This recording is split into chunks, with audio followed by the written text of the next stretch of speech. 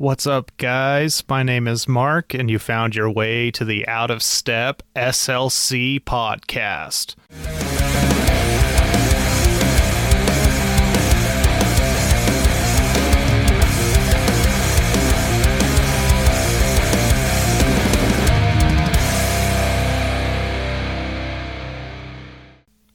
There's only a few good things about living in Utah, like the mountains, that one hole-in-the-wall bar that I absolutely love. But most of all, I love the counterculture and the music scenes that I call home. I firmly believe that we have one of the hardest core scenes in the country due to the overwhelming need to resist the religious culture that not only surrounds but tries to stifle us. Now, today, I want to talk to you guys about my first concert experience back post-COVID, and also my amazing wife's first metal/post-hardcore show. Now, this show was Silverstein, The Amity Affliction, Holding Absence, and Unity TX.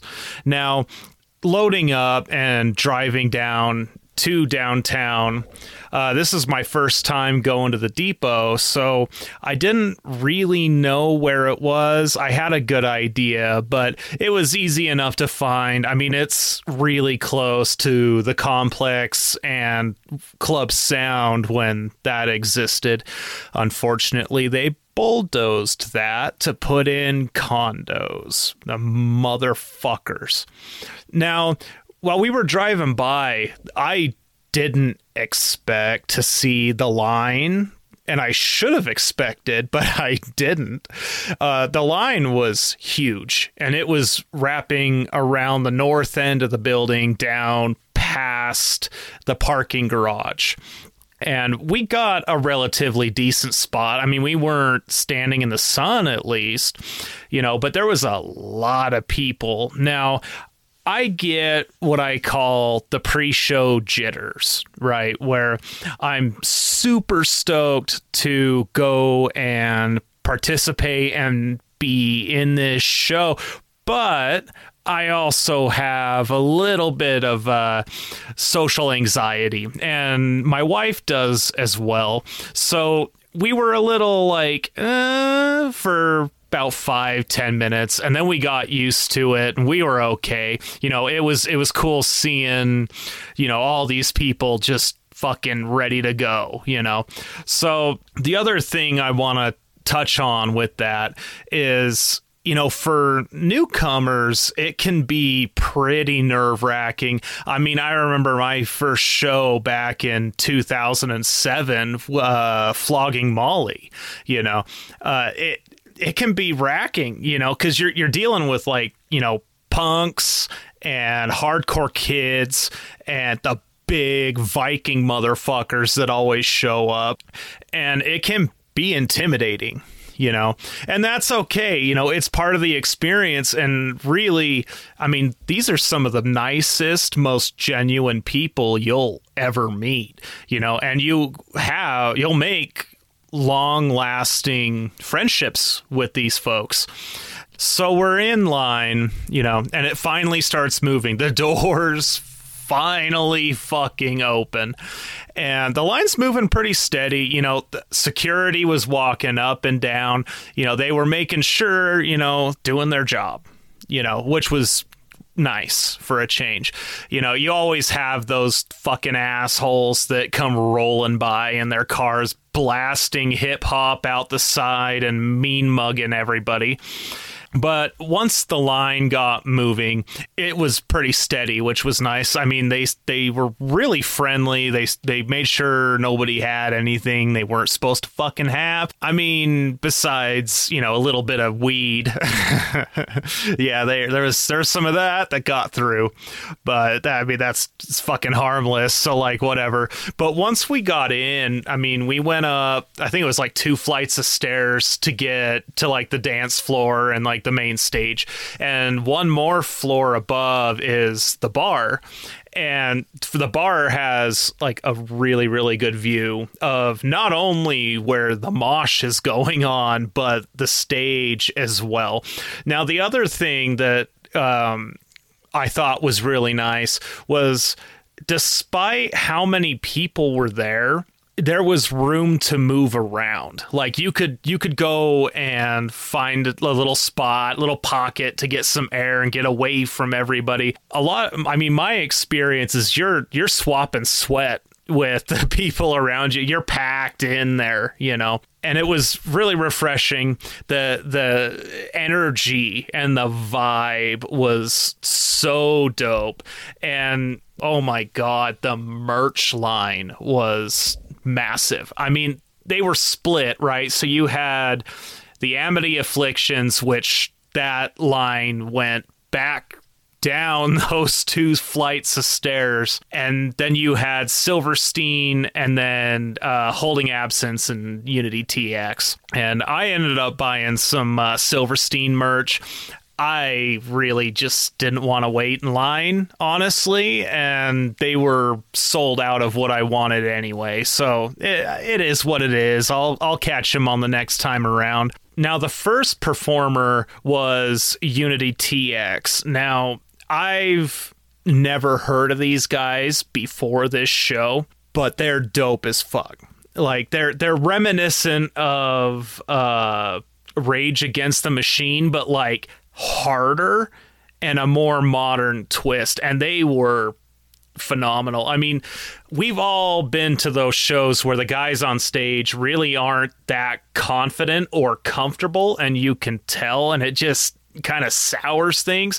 These guys were fucking bouncing off the walls, and it was so dope. I mean, I haven't seen a crowd get whipped up like that by the opening act in probably 12, 13 years.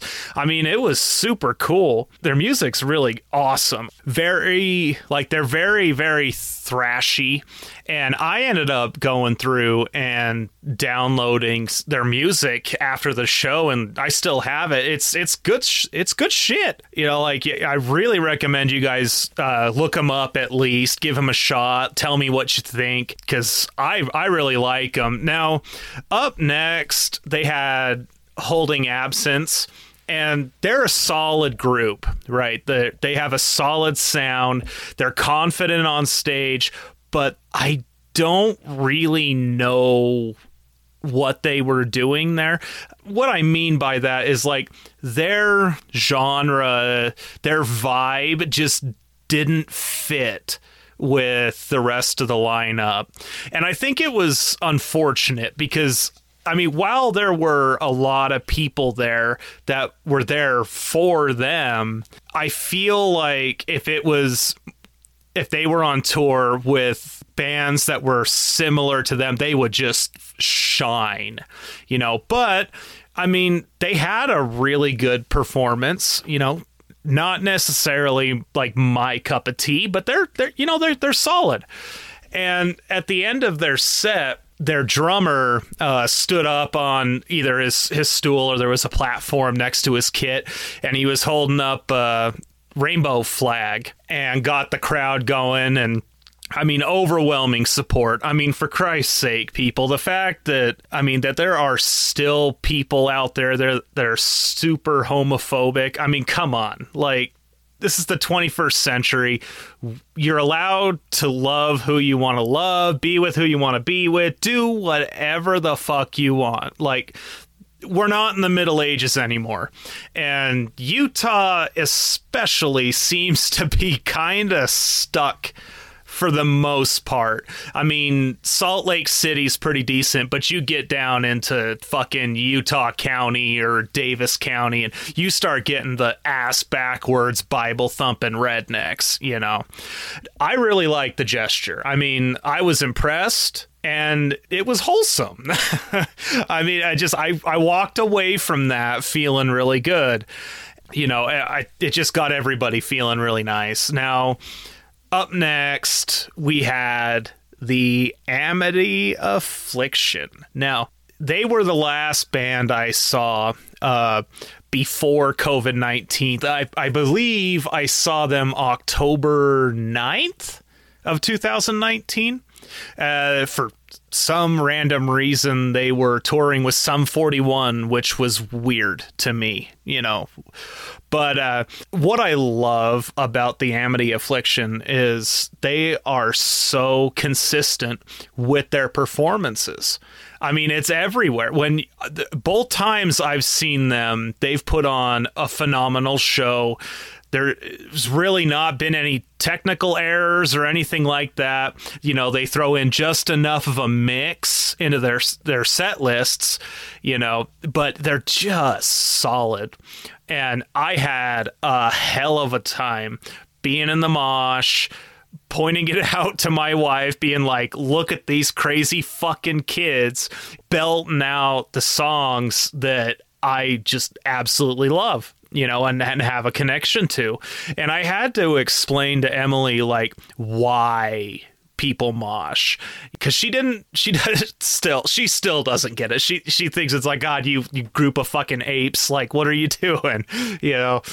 But I had to tell her, I'm like, look, people like me pour a lot of emotion into the Amity Affliction, and let's face it, the Amity Affliction, a lot of their stuff is just sad and depressing, and we've all been in places in our lives where we empathize with that song, and as a result, we have such a strong emotional connection to it that when it's played live, you just have to lose your shit, whether it's moshing, singing, both, fucking stage diving, like whatever, but it gets it out of you. And honestly, it's like it's a therapeutic experience.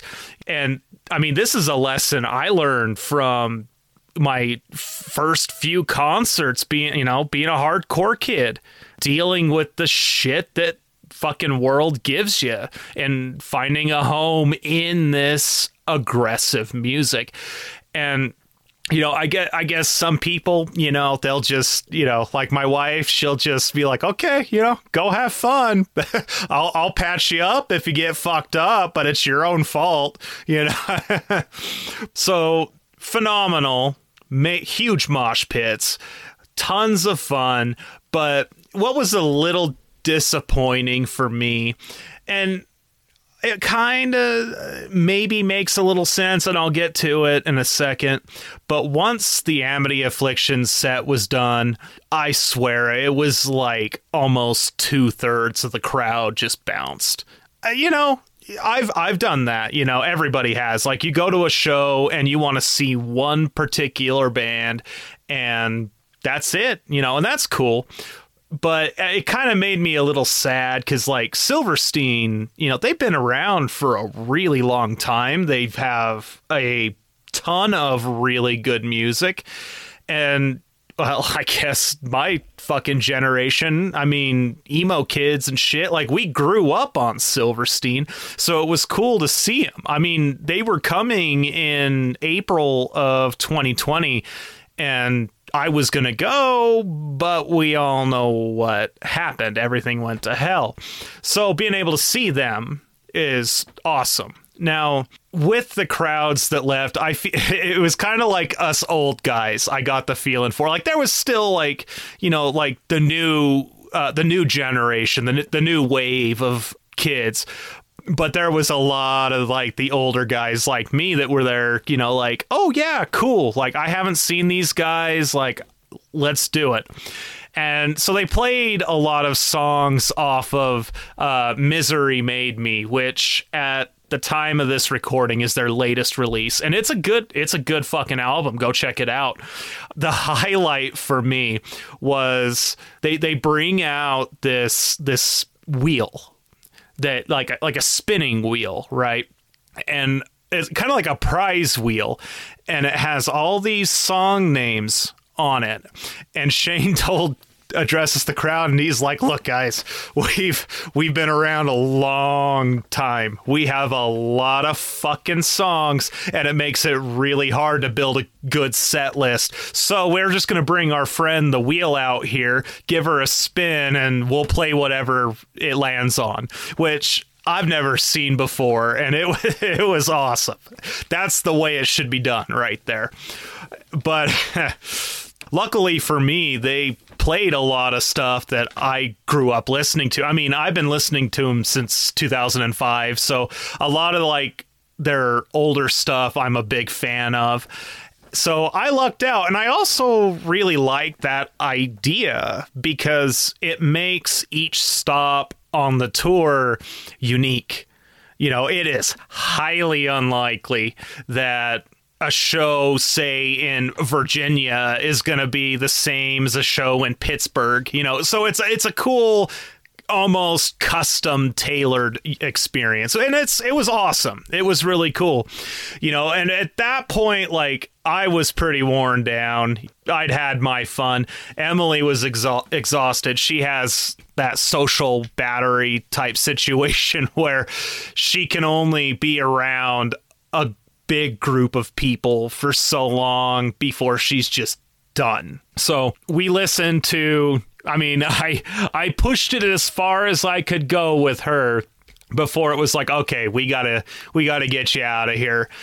And, you know, she handled it really, really well. I mean, I'm really impressed and honestly surprised, just because, like, not everybody can be in that environment. A lot of people see, like, the moshing. It doesn't even get that far. I feel like most people would just take one look at folks like me and others that love this community and love being a part of it and just kind of, nope, and just walk away, you know. But the fact that she gave it a chance and it doesn't bother her, and she still wants to go to shows with me. You know, like, she doesn't know the bands per se or really anything about them, but she's willing to go because I want to go, you know, which is fucking awesome. You know, super dope.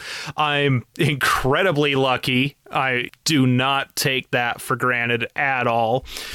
And it's so great to finally be back, because when they first started doing gigs again, you know, what was that, like 2021, like mid to late 2021, I think, they were expensive as shit, and everybody was super stoked. And, you know, fucking capitalism, supply and demand, these people haven't been to a show in this long, so we're gonna charge $100 a ticket. And I feel like finally we're past that, and shows, they're still a little pricey, but they're way more affordable and doable. And it's so awesome to be able to get back into the community and participate again, because this is something, the music and the concerts, the scene is so important to me. It's such a huge part of who I am that not having that for 2.5 years, that was rough. I mean, I was getting lost. I've always had my music, but without going to the shows, you start to lose that community sense, that sense of belonging. And it's so nice to be able to come back again and just have a killer fucking time. Now, there is one more little detail about the depot that I want to touch on before I end today. And I think it was so dope of them. Near the end of Silverstein's set, I mean, it's hot, moshing, all that. We're sweating. I'm dying. I need water, but I already dropped like $80 on merch. And I was like, okay, like, I don't want to go and buy a Liquid Death for like $10. But eventually it was like, okay, I've got to have something to drink. So Emily and I wander up to the bar, and much to my amazement, they had these trays lined out with 16-ounce clear plastic cups of ice water. Just take what you need. And that floored me. That level of just customer service, I guess you'd call it customer service, but taking care of your patrons like that, I've never seen that ever. And I've been to a shitload of shows, and not once have I seen that. And that alone makes me so stoked to like go back to the depot knowing that they're gonna take care of us. All the moshing, all the mayhem, all that shit. At the end of it, they're gonna have a glass of water for you, which is fucking so nice of them. All right, guys, that does it for this week's episode. Thank you for listening, and please be sure to leave a comment and a rating for me. I really want to know what you guys think. It really goes a long way. Find me on Twitter at Mark the Imposter, and until next time, we'll see you in the pit.